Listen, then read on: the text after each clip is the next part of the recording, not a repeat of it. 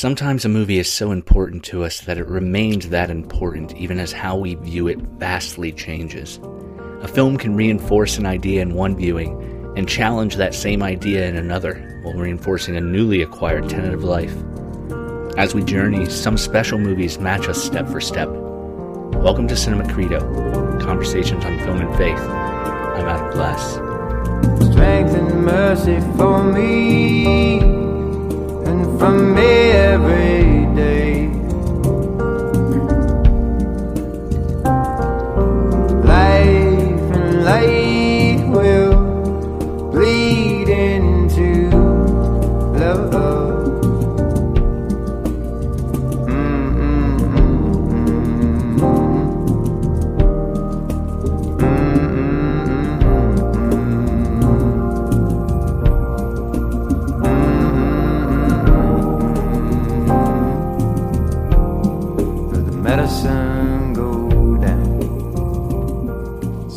My name is Joey Schulte. I was born and raised in a small town in Ohio called Cridersville.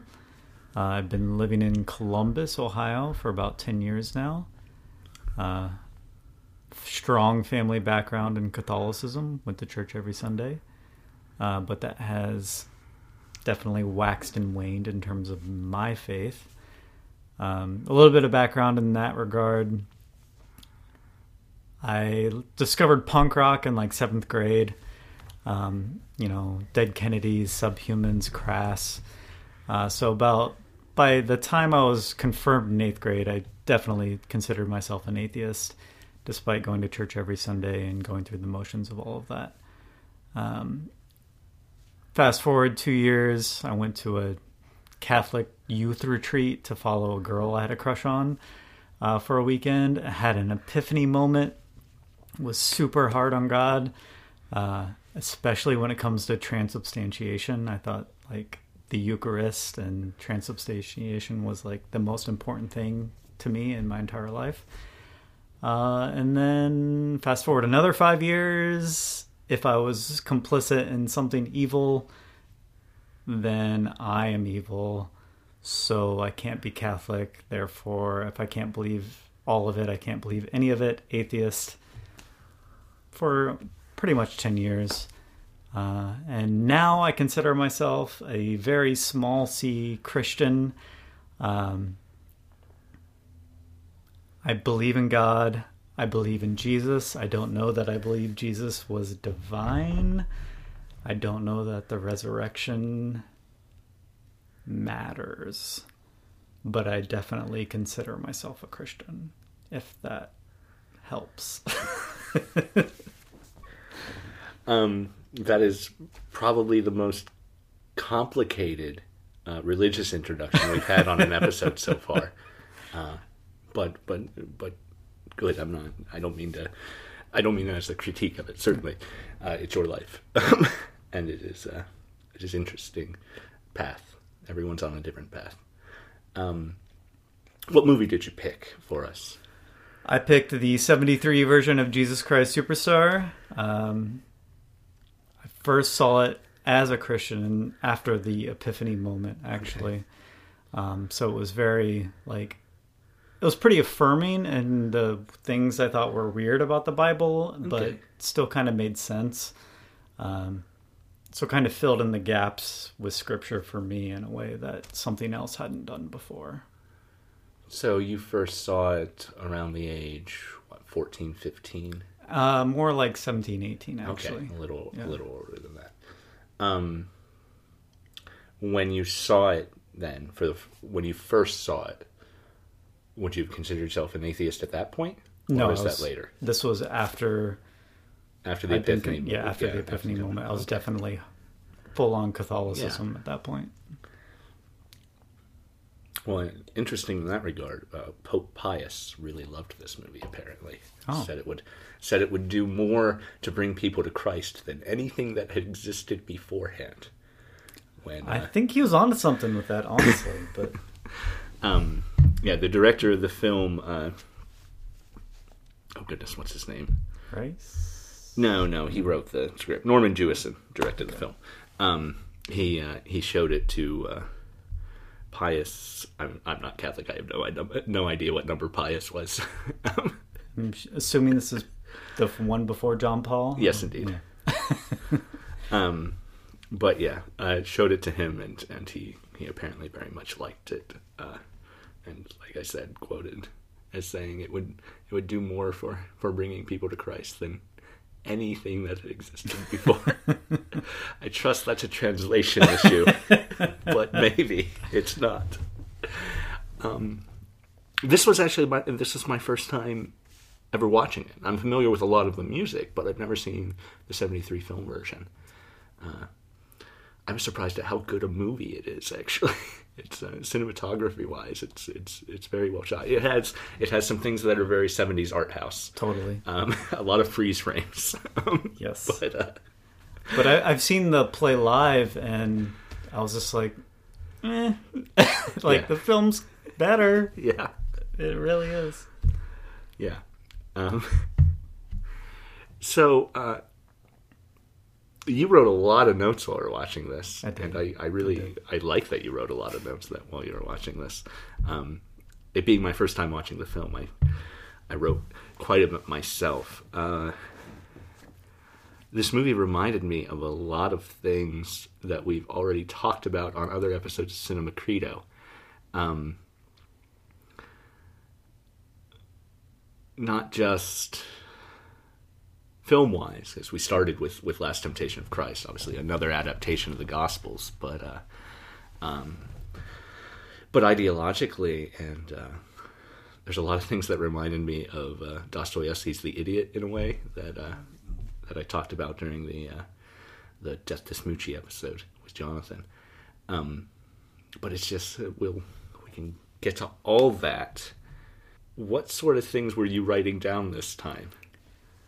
I guess I haven't looked at it too hard with a critical lens, and I've seen it in so many different phases of my life, and it's meant different things to me during that time period. Like, when I was Catholic, it was kind of a fill in the gaps, like, oh, this makes so much more sense when these characters are fleshed out and not just parodies of themselves in the scripture, versus just kind of how good of a story it is in and of itself, as an atheist, and then coming back to it and being okay with the ambiguity of things. And that, was Christ divine? Was Christ fully human? Does that matter? Did he know this is what was going to happen? Is this what he wanted to happen? Does that matter? Just now I feel like it's an exercise in does dogma matter?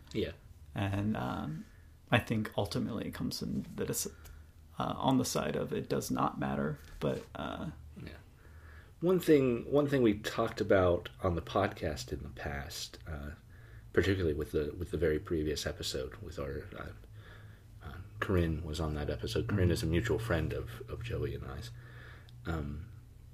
Was that one thing I'm interested in doing a podcast like this? There's a lot of people, you ask them what's the most religiously significant film to them, they won't have an answer because films aren't religiously significant to them, which is fine. It means it limits who I talk to, right?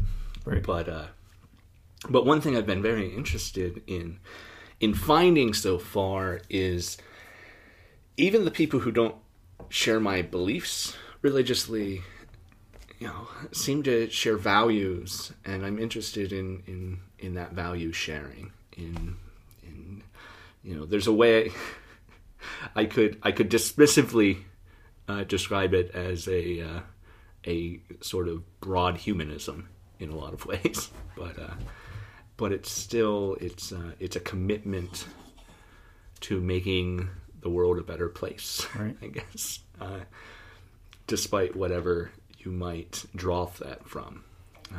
It's interesting to me that you fell in love with this movie while you were seemingly somewhat hardcore Catholic, and you said you performed this your senior year of high school. Yes, the Gethsemane song, "Take This Cup Away From Me" song.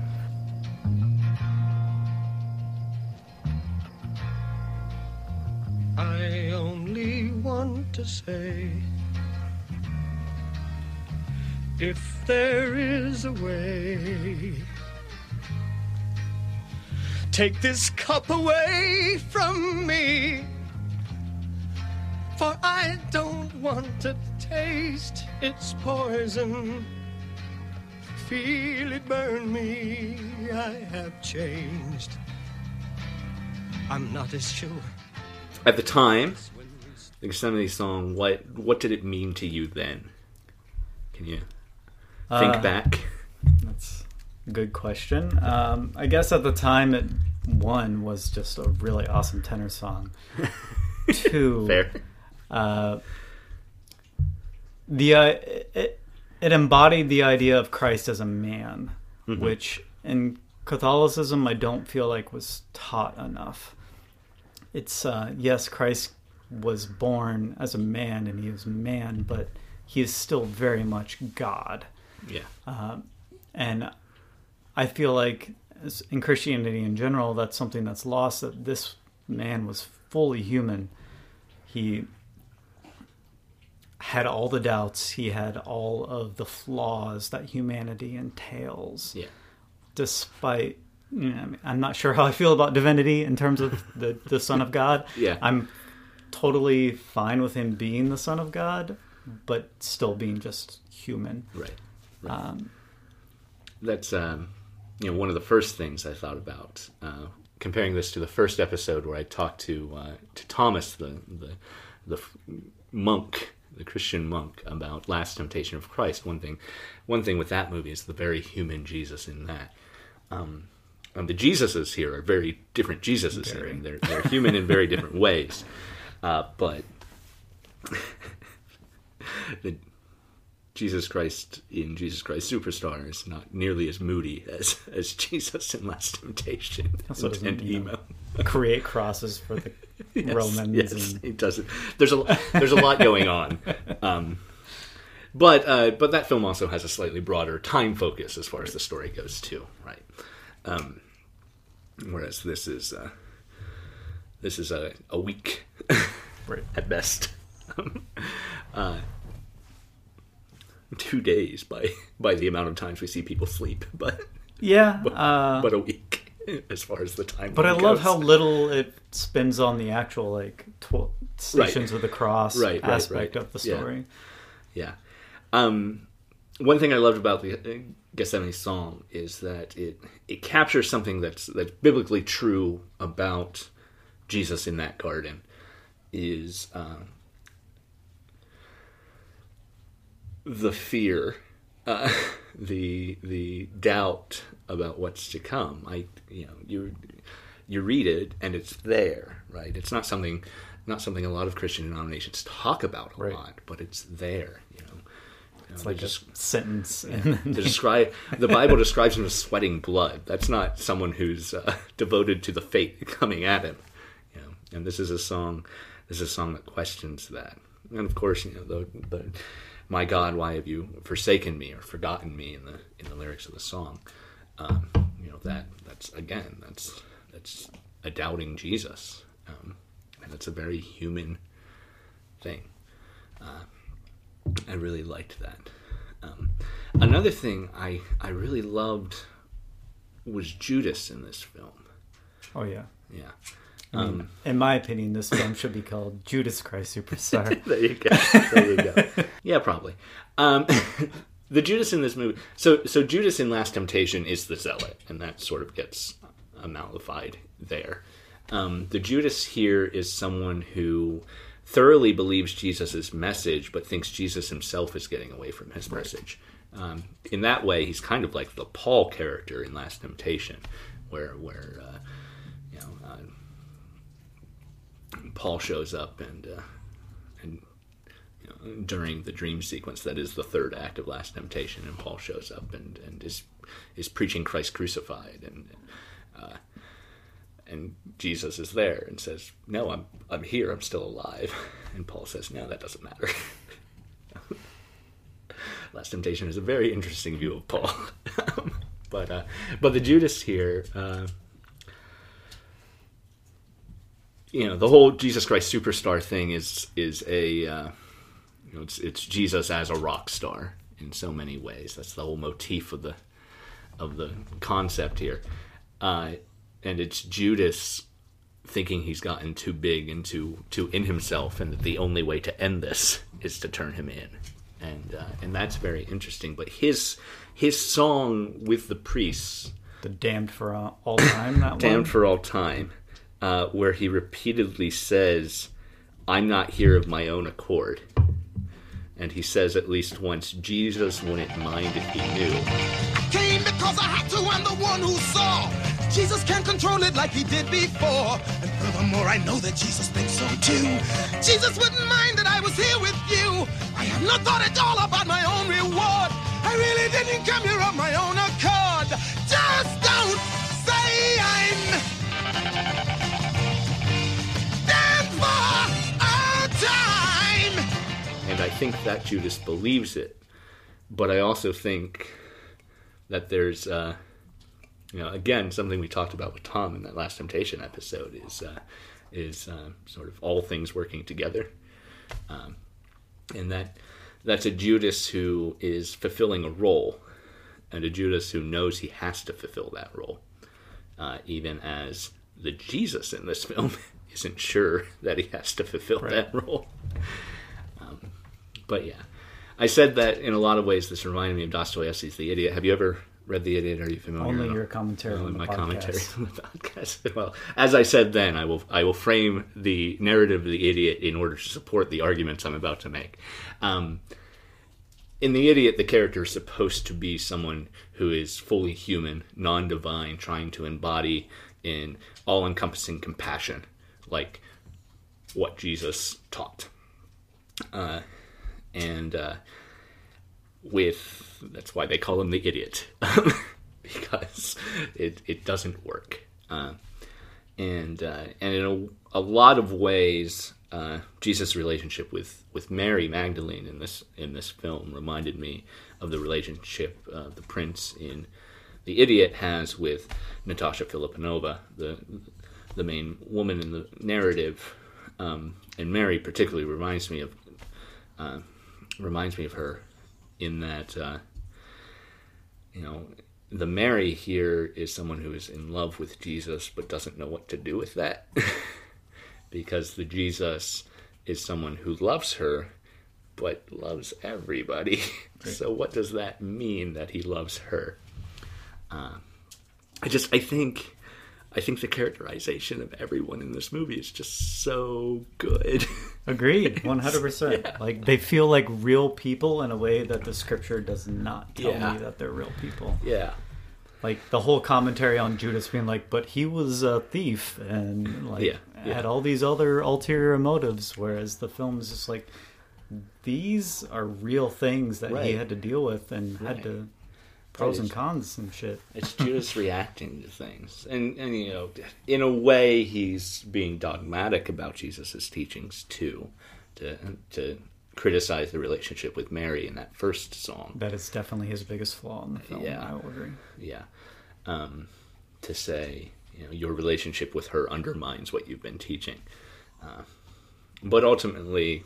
it's not his relationship with her necessarily, but his relationship with the entire cult of personality built up around him that is the reason Judas does what he does. Yeah, as someone who is totally about harm reduction, like, I can empathize with Judas so hard. Yeah. Like, yeah, you don't want your entire nation to be wiped out. That makes sense, like, to sacrifice one person in that regard. Yeah. Kind of makes me sound like a fascist, but but like, I understand that motivation in a way that the Gospels don't make me understand. Yeah, and that's very interesting too. Now, you said would you say you watch this as often as you do throughout your life? Did you watch it as often when you consider yourself an atheist? Yes, I tend to watch it every Good Friday weekend. It's Easter weekend. Yeah. Probably for at least the last 10 years. Okay. And I've only considered myself a Christian for probably 3 of those 10 years at this point. So it's something I still adored as an atheist. Yeah. Yes. When we were talking about what movie you might want to do, you suggested that Bill Maher's Religulous was also something that pushed you along your way into atheism. Completely. I hate to give him credit for anything, but he did do that. All right. Was it something that you just saw at the right time, or was there something within his argument that really affected you at the time? The end of the film talks about whether you don't believe in this extremism here, but as long as you believe in this, you give it legitimacy, you prop it up, you are causing more harm by propping this up than you are by denying it.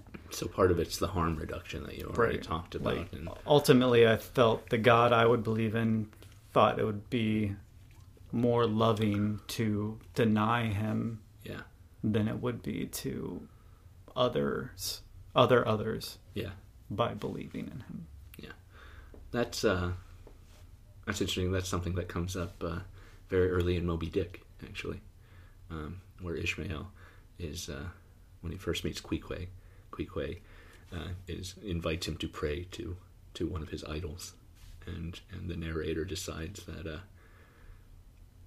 God probably just wants me to do this, right?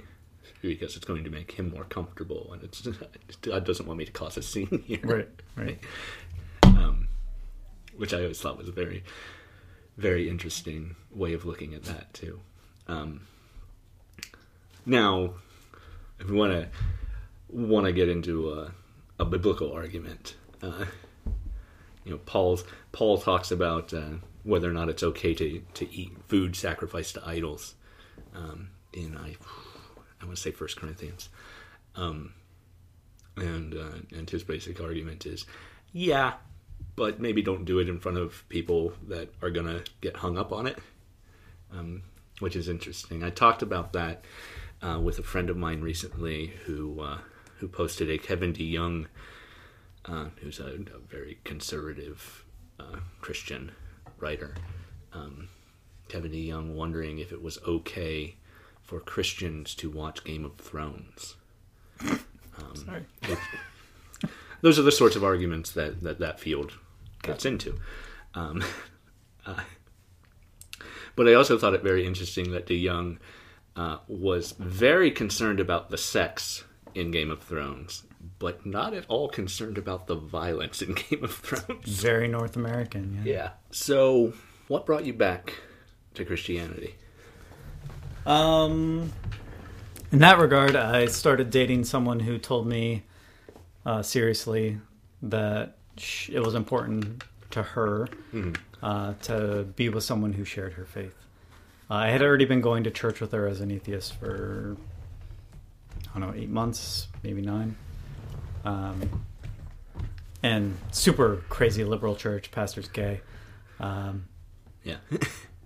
Like, when I went there, I was like, oh yeah, this makes sense to me, but at the same time, I wouldn't actually say any spoken prayers. I would sing because I like to sing. But it was something very I could get behind, but was still very separate from in a way.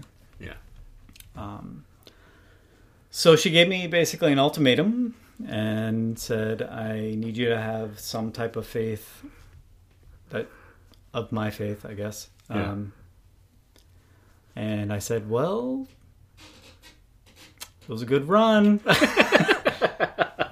And then less than a couple hours later, even probably, I was like, okay, I'll give it a shot. And I think because I ultimately believe in the message of Christ, like when we were together before that, I said, we have the exact same beliefs. You just come at it with a religious perspective, and I come at it with a humanist perspective. And then I started listening to some podcasts that she suggested, the Liturgist, Science Mike, those groups. And it became more comfortable with the idea of gray. That not everything is black and white, and that's fine. And wherever you are comfortable and whatever makes you a better person is good. And I love community, so church was real easy for me. Yeah.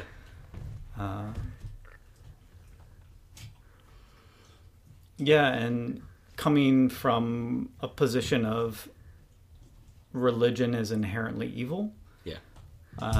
Because it is othering and it causes conflict.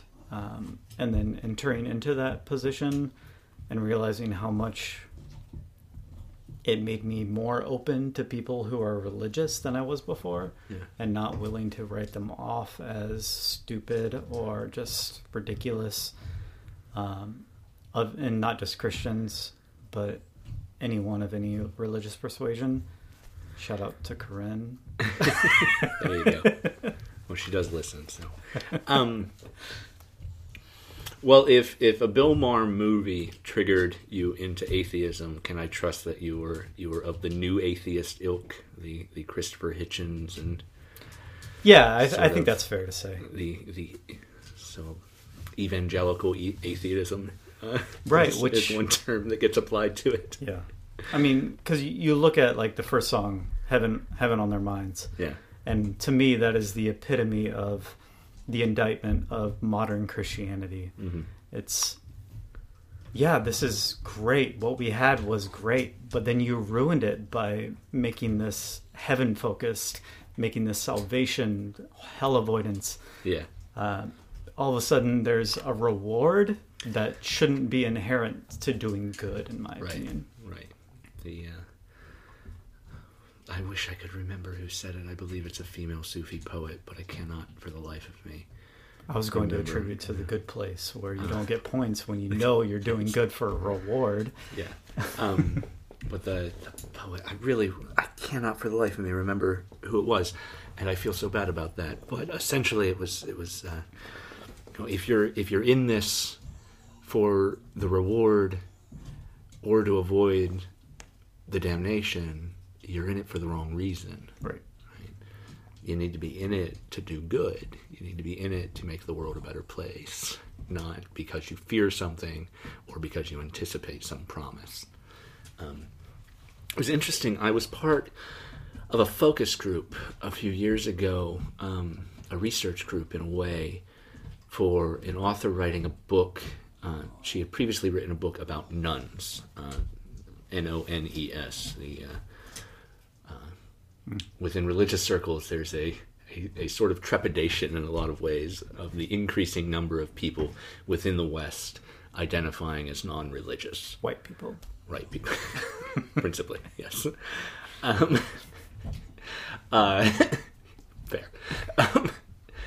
But the group was then... this particular book was a follow-up and wanted to be about young people who were still attending church, however they identified, but who were still a part of a religious congregation, church, synagogue, or whatever.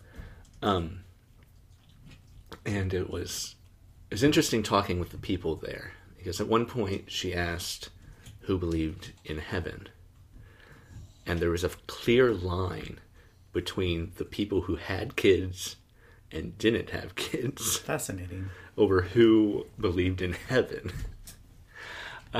Which was fascinating too. There is something about a family relationship and the promise of seeing a dead relative again, I think, that really got to the core of that belief in heaven for that group. I don't want to extrapolate that to anyone else, but it was also interesting. One person in that group described themselves as religious but not spiritual. Interesting. Meaning that they enjoyed the community, but they didn't necessarily believe all the God stuff. Right. And I think in a very similar way to what you described, not to suggest that you should describe yourself as religious but not spiritual, but I would have at a time, perhaps. Yeah. It's also interesting to me that you were Catholic, and then you swung to New Atheist. You hit some extremes there, but I personally had sort of a lesser swing on that. I grew up in a very fundamentalist Protestant background, and for a good chunk of my 20s, probably, if I were completely honest, would have called myself agnostic, if not. Certainly not atheistic, I don't think, at any time. I was there for a solid year before. Yeah. And then I think though, even in my time, it was a refusal to affiliate with New Atheism that kept me from identifying as atheist. And that was when I just thought they were jerks. That was long before they all became They are jerks, but now they're jerks who are also pro-West culture and anti-Islam jerks in a lot of circles of it. Yeah. A lot of their circles. I have friends within the movement, atheist circles, who have become disillusioned because of the sexism that continues. The problem is, in many ways, from my gathering, and I was never part of the movement, so I can't really, even calling it a movement feels weird too. But the problem seemed to me that it held on to a lot of the patriarchy and the social hierarchies that are the problems with any religion are still existent in that New Atheism community, and it turned a lot of people off eventually too. But there was a good decade or so. I actually one dear friend of mine and I made a series of YouTube videos. Probably about 15 years ago now. No, not quite. I had graduated college, so 12 years ago. That were specifically meant to satirize the New Atheists of YouTube, where I am clearly reading a script with poor lighting and poor breathing, talking about how Jesus and Buddha are literally the same person. And he counters that Jesus and Jim Caviezel, the actor who portrayed Jesus in The Passion of the Christ, are literally the same person. And ultimately we hit a compromise when I pulled out a Venn diagram proving that all three of them are the same person. But that's a YouTube series called I Should Be Pope, all one word, that I believe is still on YouTube. It never dies unless you take it off. That I should probably take down at some point. But no, it was a very silly thing to do at the time. But it was. I was in a weird position at the time because I was disillusioned with the Christianity I'd come out of, but I was never in a position where I was willing to reject everything. It's interesting that you brought up the Dead Kennedys and punk, as in a lot of ways. I said this to someone the other day, that certain members of my family encouraged me to get really into the Bible, and then seem to think that I've done bad by actually starting to believe some of that stuff that I read. And certain other members of my family got me really into punk and seem to think that I'm bad, that I've now started to take some of those ideas seriously too. I guess I don't have that ability to disconnect from the entertainment and from what I'm consuming. But I come from a religious background where generations prior to me thought that the Sermon on the Mount was the only thing you needed. The Beatitudes were the entirety of the gospel and the entirety of the important bits of the Bible as far as their belief system are concerned. I can get behind that. I can get behind that. Yeah. And then by the time it got down to me, it had this major focus on a literal Genesis and a literal Revelation as interpreted by some guys in the 19th century who established what's called dispensationalism. And that's where you get the rapture and all of that. It's really, those are ideas that are only 150 years old. Yeah. fun to learn, right? So for a while, I became very interested in interrogating what I was taught as real ultimate truth, and just investigating the history of those actual ideas and discovering how many of them were Very new. very new. It's interesting for me in that, like, I was transubstantiation. Yeah. My epiphany moment was during Eucharistic adoration, and Yeah. Catholics believe transubstantiation, the bread and wine physically become the body and blood of Christ. Yes. So that was like the core of my Catholicism was the body and blood. But my parents didn't really believe that. Right. They also they were cafeteria Catholics in a different way than I was. So it was very much a matter of, I believe this core truth. What core truths does the church teach me that I don't agree with? Because there are very many that I didn't. Yeah. I didn't believe in capital punishment, just like the church, but I was very pro-choice, unlike the Catholic Church. Yeah. So there's this big line of dogma versus reality. What is God's message versus what is a law? Yeah. Yeah, that's very interesting. On transubstantiation, actually, I really love the Last Supper scene in this film as well. Beautiful. Because it's where it first presents as a very frustrated Jesus saying, For all you care, this wine could be my blood. For all you care, this bread could be my body. narratively, I love alternative framings. But that really, How alternative is that, though? I mean, right. the Right. apostles are portrayed as pretty bumbling, like you don't understand Right, anything, I right. feel, in the Gospels. Like, I'm going to explain this in metaphor because you're stupid. Yeah, and that's fair. To the point where there's a reason that in this movie and in Last Temptation, Judas is the only competent disciple. And the whole part about, like, always thought I'd be an apostle, knew I could make it if I tried, and then I can Yeah. write the Gospels. Right. And then, so they can write about me when I die. Like, Right. the whole fallibility of Right. this is a script written by a man's perspective that is not divine inspired. Yeah. It is just, I was here, possibly, or this person 3 generations before me was there, and they said this to this person, and they said that Yeah. to that person. How unreliable everyone's narration is of the entirety of Right. the Bible, in my opinion.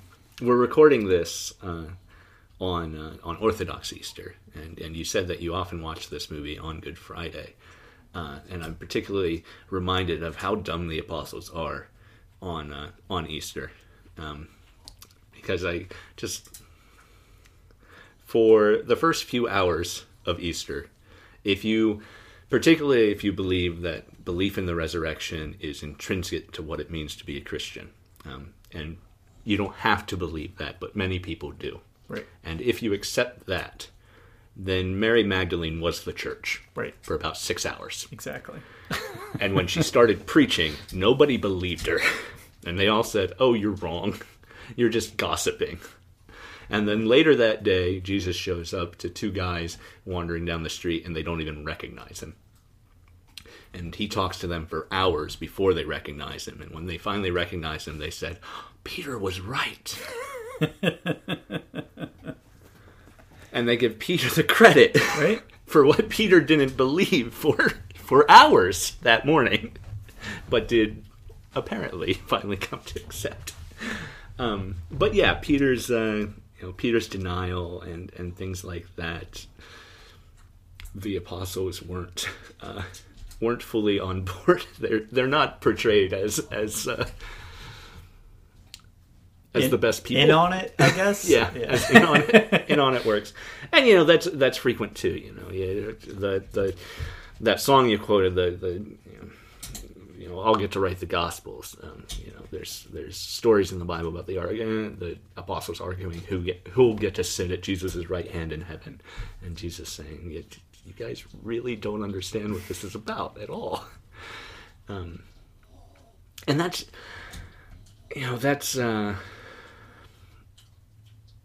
one thing.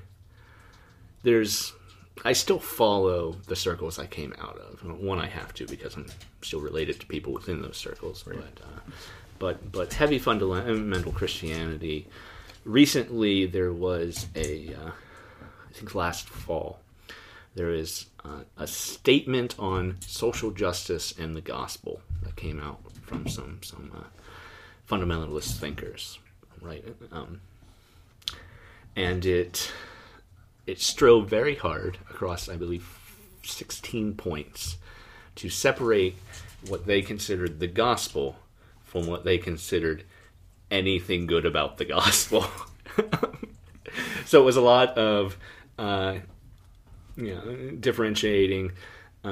Basically, what it starts with is a definition of the gospel that is the virgin birth, the crucifixion, the resurrection. And that's it. And I do have to believe that when Jesus told all of his followers, hey, go and preach the gospel, he wasn't encouraging them to go tell everyone his mom was a virgin.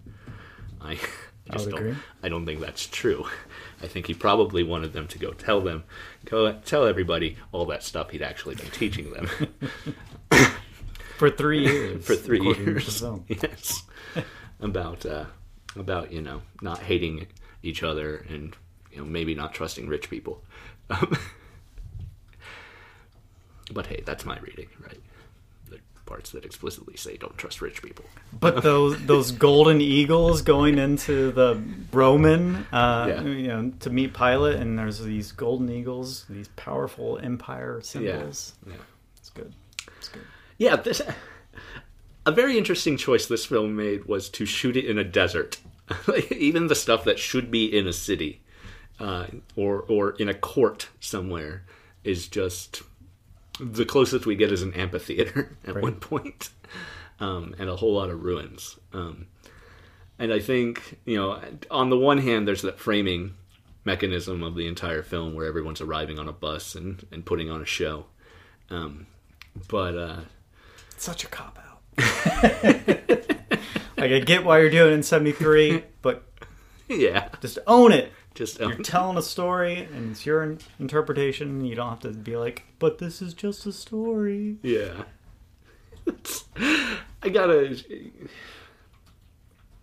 We know it's just a story. It's a movie, right?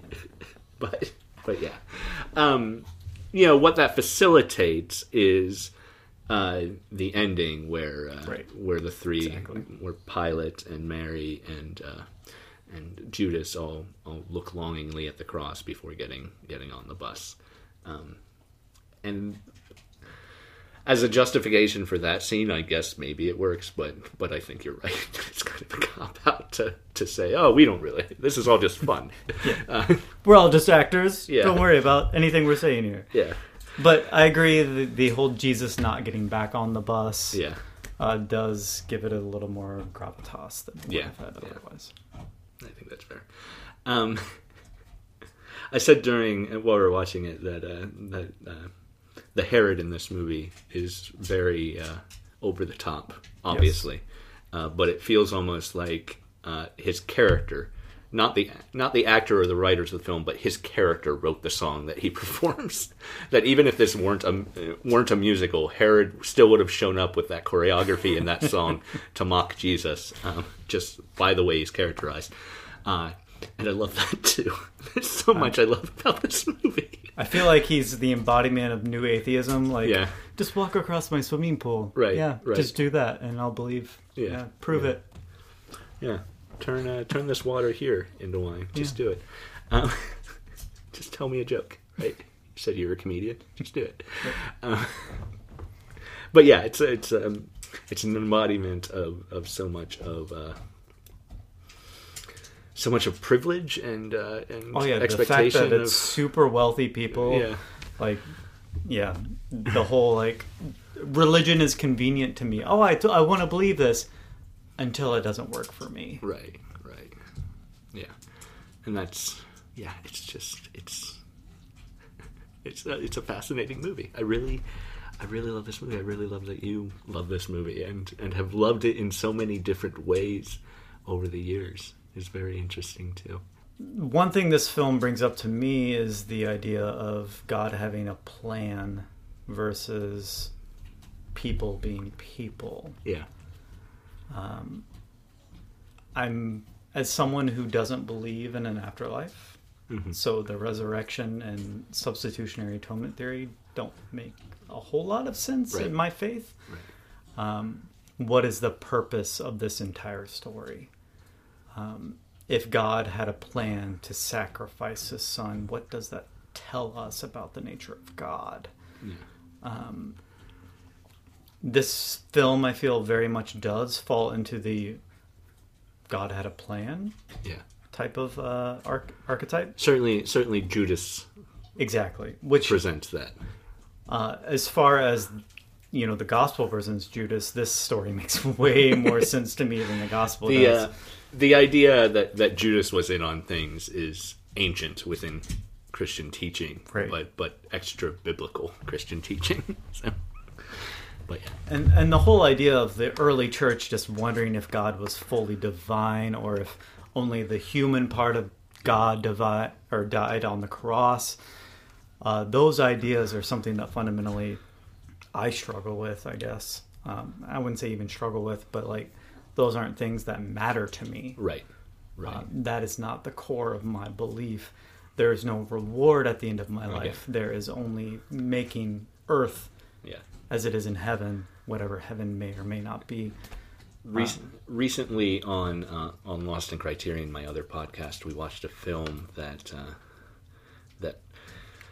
spun around a conversation about Pascal's wager. Blaise Pascal was a French mathematician, and his wager is essentially game theory of belief in Christianity. And he argues that it makes better sense to believe Christianity because you stand to gain infinitely, right, and to lose infinitely.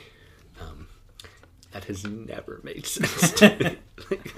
Like there are very few worldviews where I think Pascal's wager actually makes sense, and I'm not convinced that Pascal's worldview it makes sense. He was I can't remember the name of the movement, but it was basically a post-Reformation Catholic movement that is essentially Catholic Calvinism. The Pope at the time called it heresy, but it believes in predestination. It believes in a select elect Christian of people who will be saved. It believes in a lot of Calvinist teachings, but it was still Catholic, and Pascal was one of them. And how can you make Pascal's wager if you believe in predestination and that only a certain number of people who are already predetermined from the beginning of time are? It's very weird. But yeah, it's something that we talked about on the other podcast. Just never. I don't understand a Christian world where that makes sense. But apparently, it was important enough that 200 years later, some French guy decided that it was the most important. like everyone in this movie has a copy of Pascal's work on their bookshelf. It's very weird. I don't know what was going on in the 1960s in France, but I don't think it was that. So it's interesting in that regard. Then, you know, like I already said about the poet, if you're believing this for the reward or the punishment, you know, you're believing it for the wrong reasons. And in that regard, I'm agnostic about an afterlife. I think it'd be great. And if one does exist, I'm a universalist. But I think in so much of what I get out of the Gospels and the New Testament, more broadly, is Jesus teaches people to pray on earth as it is in heaven. And the last image of Revelation is heaven coming to earth. And it seems to me that the gospel that needs to be preached is a gospel that makes what we live today more like what we think heaven's going to be like. Right. So that's what I try to strive for. As someone who I do not believe God is all powerful. Yeah. I do believe God is all good within the parameters of the strength of God. Yeah. I like to think that God used every ounce of his power to create Christ in a time that would make the most sense in terms of longevity and message, which is really great commentary with the Jesus Christ Superstar song, and that we didn't have mass communication Right. back then, so why the hell did you come then? Right. I'm like, oh, because we were primed to believe in this kind of thing. But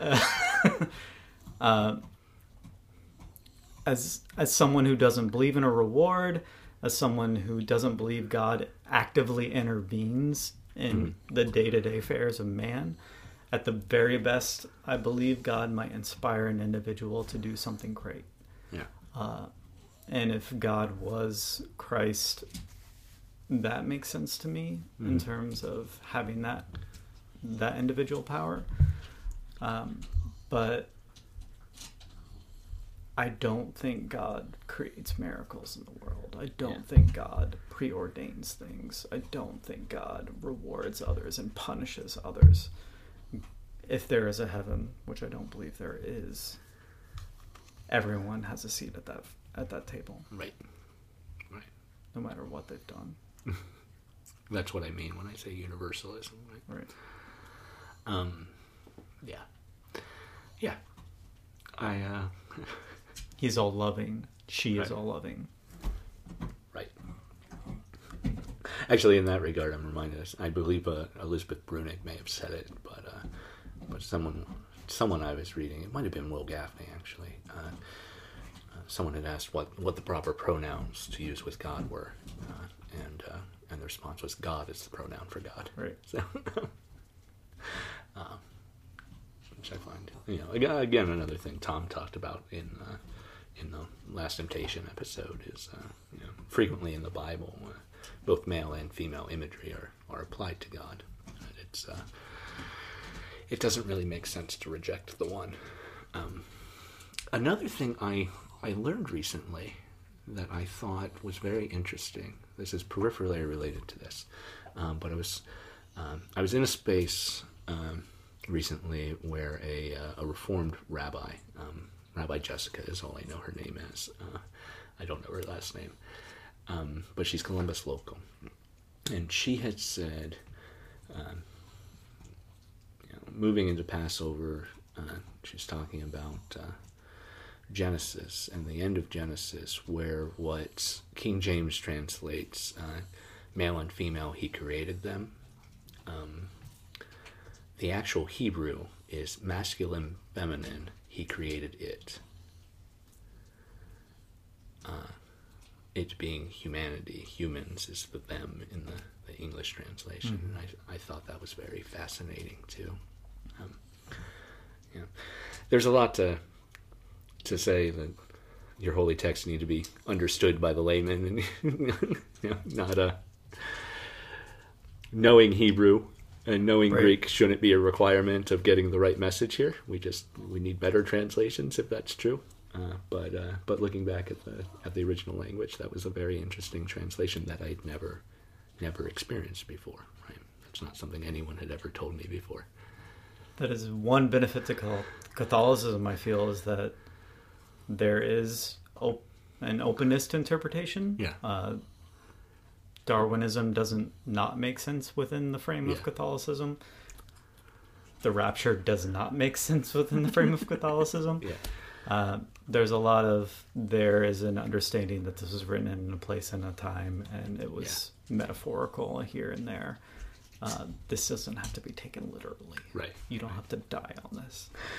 Yeah, well, it's also interesting that the people who want to take certain aspects of the Bible as literal history also will tell me that the blessed are the poor doesn't actually mean poor people. It means the Poor in spirit. poor in spirit. Right.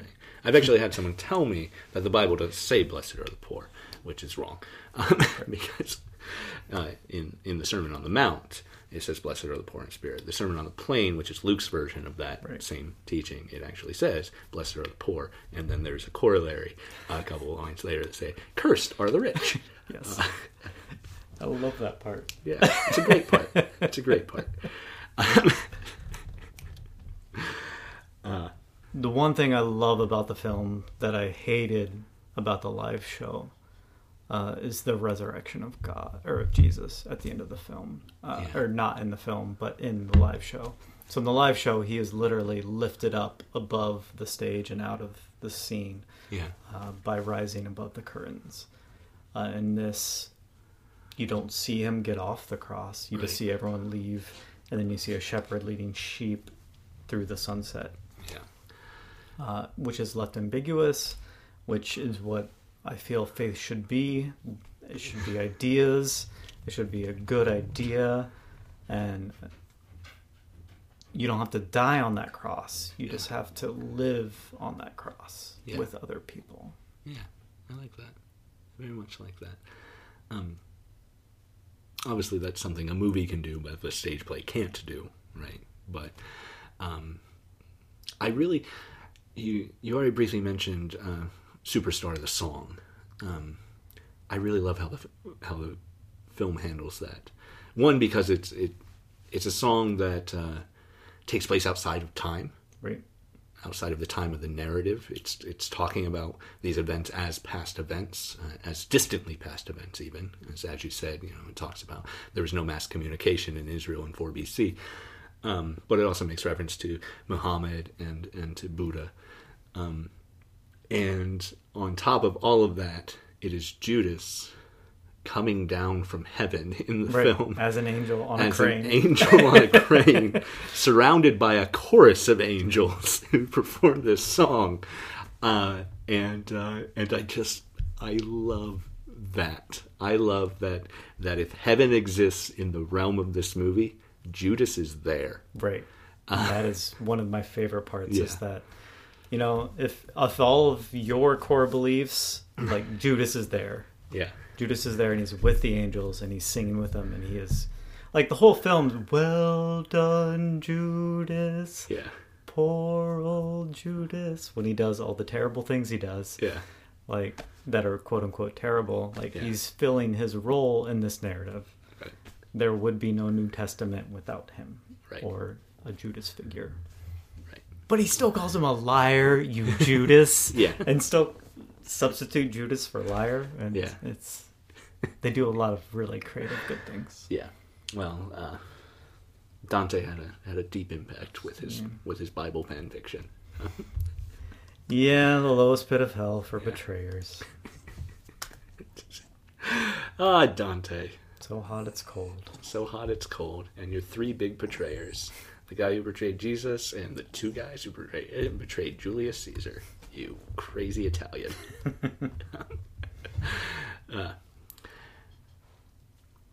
Yeah, thank you so much for sitting down with me. This was a really good conversation. I'm very happy to have had it, and I'm very happy to have watched the movie with you. Did you watch it already this year? You said you normally watch it Good Friday. It was on in the background during my Easter dinner this year. I see. But I didn't sit down and watch it. Well, we did today. So. Yes, I was happy to get it in before, too far out of Easter season. Actually, I have my own Easter season tradition that I didn't do this year. Has been to watch the last 3 episodes of the British sitcom Rev, which deals with an Anglican priest at a small urban church in London. But it's a comedy.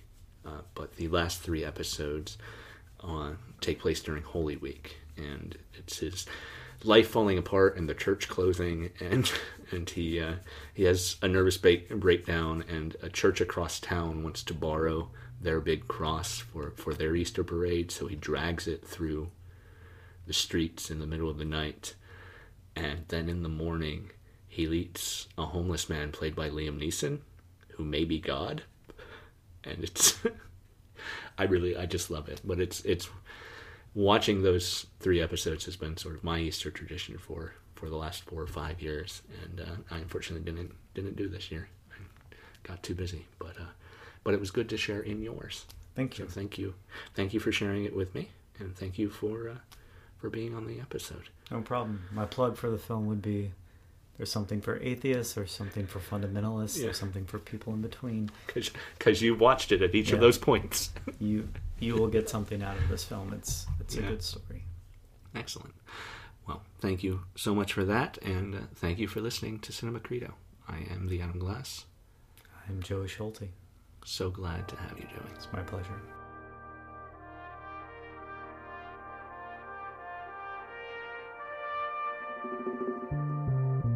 Strength and mercy for me and from me every day. Life and light will bleed into love. Love, love, love. Thank you for listening to Cinema Credo, Conversations on Film and Faith. I'm your host and writer, Adam Glass. Film clips this week are used under fair use.